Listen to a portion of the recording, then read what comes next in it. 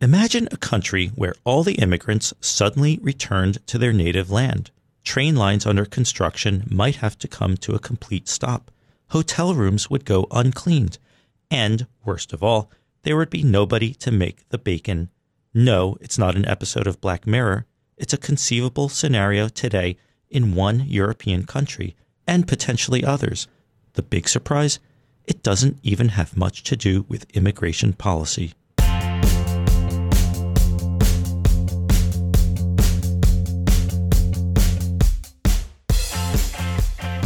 Welcome to Benchmark. I'm Scott Lanman, an economics editor with Bloomberg News in Washington.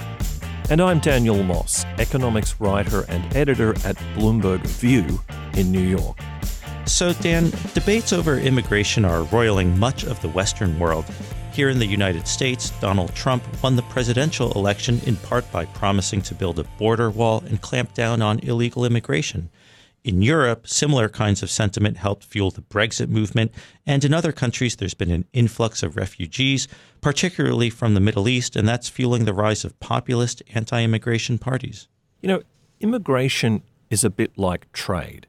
It's become a proxy for whatever people feel ails society generally. It often has nothing to do with the economic merits of the argument. Something that we've definitely seen lately. And so the country we're actually going to talk about today is Denmark.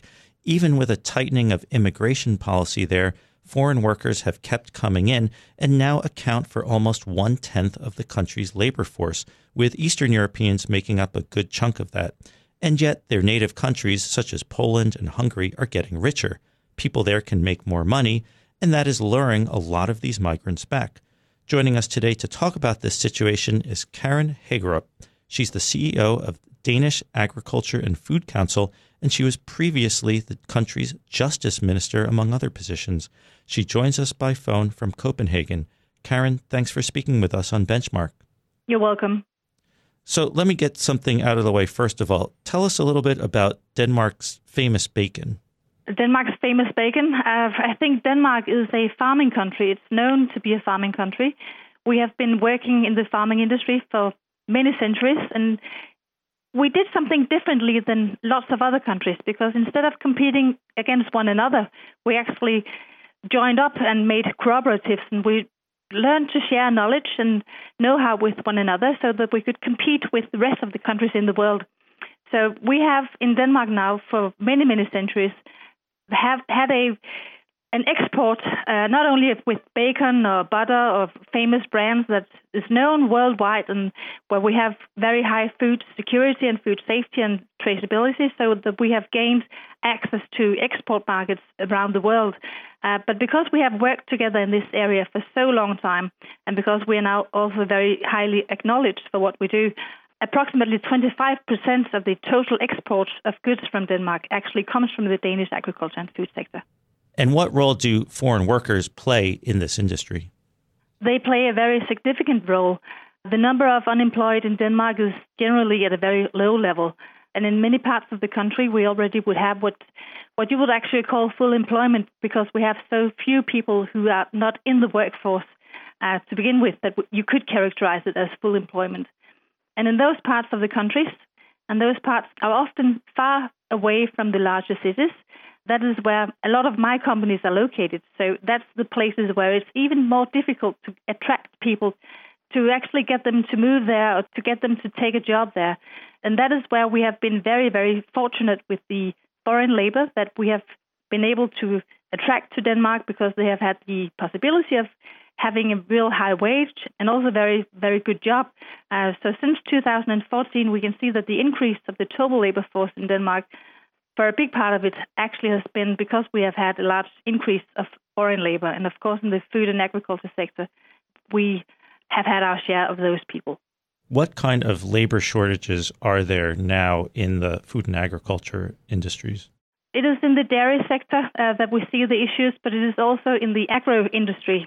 We have a large agro industry where they actually make the machineries that are needed in the processing companies and also in the farms.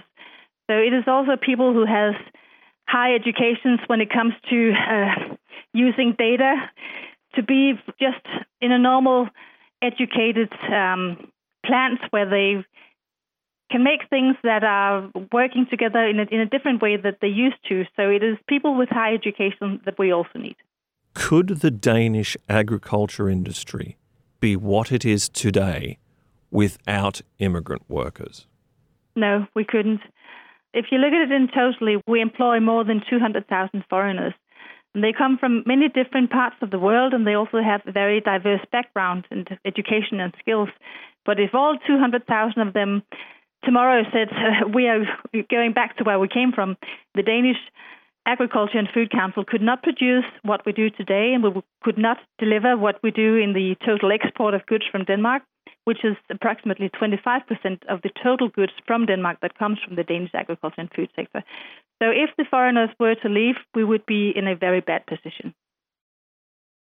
Now, we've reported that foreigners are leaving not necessarily because of more restrictive immigration policies, but because their home countries are getting richer, that wages are rising, and that the wages in Denmark might not be so attractive, relatively speaking, as they were some years ago. Is this something that Denmark is able to fix, or that your industry is able to deal with? The people that come from other countries and work in our factories, they would get the same pay as the Danish workforce would do. And it is, as you may know, the Danish model where we have a pay agreement. So it is still relatively competitive. If you see what a Dane would get or a foreigner working in Denmark would get comparing to what they would get in the UK, it is maybe 3 times as much that they would get in Denmark. But what we are seeing now is that the growth rates in countries, for instance, like Poland, where we have had lots of our workforce coming from, the growth rate in Poland last year in just the second quarter was about 7.7% in the processing industry. So relatively, the wages are increasing in countries like Poland. And of course, if you would like to go to Denmark to have a job and you have a family back home, you would have to make some sacrifices in your personal life. So it is relatively, when does the balance tip? When is it no longer attractive to maybe away from your family and all the week and then only be home in the weekend? So, of course, this is an issue that we have to be very much aware of, that the growth rates in, for instance, Poland are so high. And are there people in Denmark, you might be attuned to this because of your political background, who look at this and say, hang on a second, shouldn't these jobs in an iconic Danish industry be for Danes? Well, the situation is that we don't have enough labor force to take the jobs. If everyone were to go where they came from, we would just be a country with companies and with a farming industry that could not deliver. Because we deliver most of our goods to the export markets. Of course, our companies are very, very reliant on if they can get the workforce that they need, because then they could actually sell more. And if they can't sell more, then they're not competitive when they match themselves up against other companies from other countries. So if we can't get the workforce or the labor that we actually need, the companies will be less productive and they would be less attractive. So no, we do not have 200,000 people in Denmark without a job. We only have, I think it's about 4.2% of people without a job in the current situation. And because of lots of my companies are located in the countryside, these people that actually do not have a job in Denmark, they might live in the larger cities very, very far away from my companies. So if I can't get the foreigners to come, still being able to give them a relatively high income and pay for what they do, I would have a serious problem, because there are not enough Danes without a job in Denmark to take over.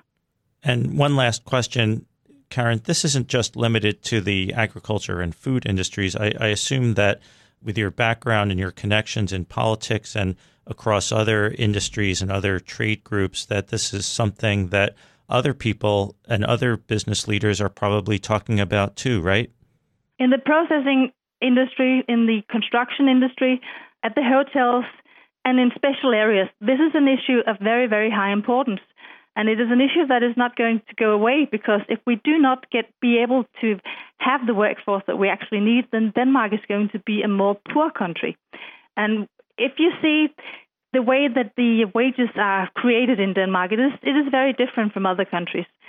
So if you actually look at it, you can't say that these foreigners have come and they have taken jobs that Danes should otherwise have had. You cannot say that because foreigners have come, then the development in the wages have been less or that the pay is bad.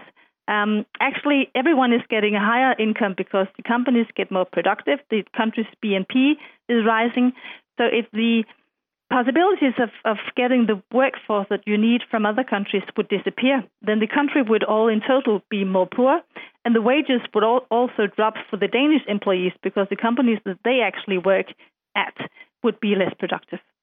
Karen Haekkerup, CEO of Danish Agriculture and Food Council, thank you so much for joining us today. You're welcome. Thank you. Yeah, bye. Benchmark will be back next week. Until then, you can find us on the Bloomberg Terminal, Bloomberg.com, our Bloomberg app, as well as wherever you listen to podcasts, including Apple Podcasts, Overcast, and Stitcher. Please take the time to rate and review the show while you're there, and you can also find us on Twitter. You can follow me at Scott Lanman. Dan, you're at Moss_eco. Karen is at KarenHaek. Benchmark is produced by Topher Forhez. The head of Bloomberg Podcasts is Francesca Levy. Thanks for listening. See you next time.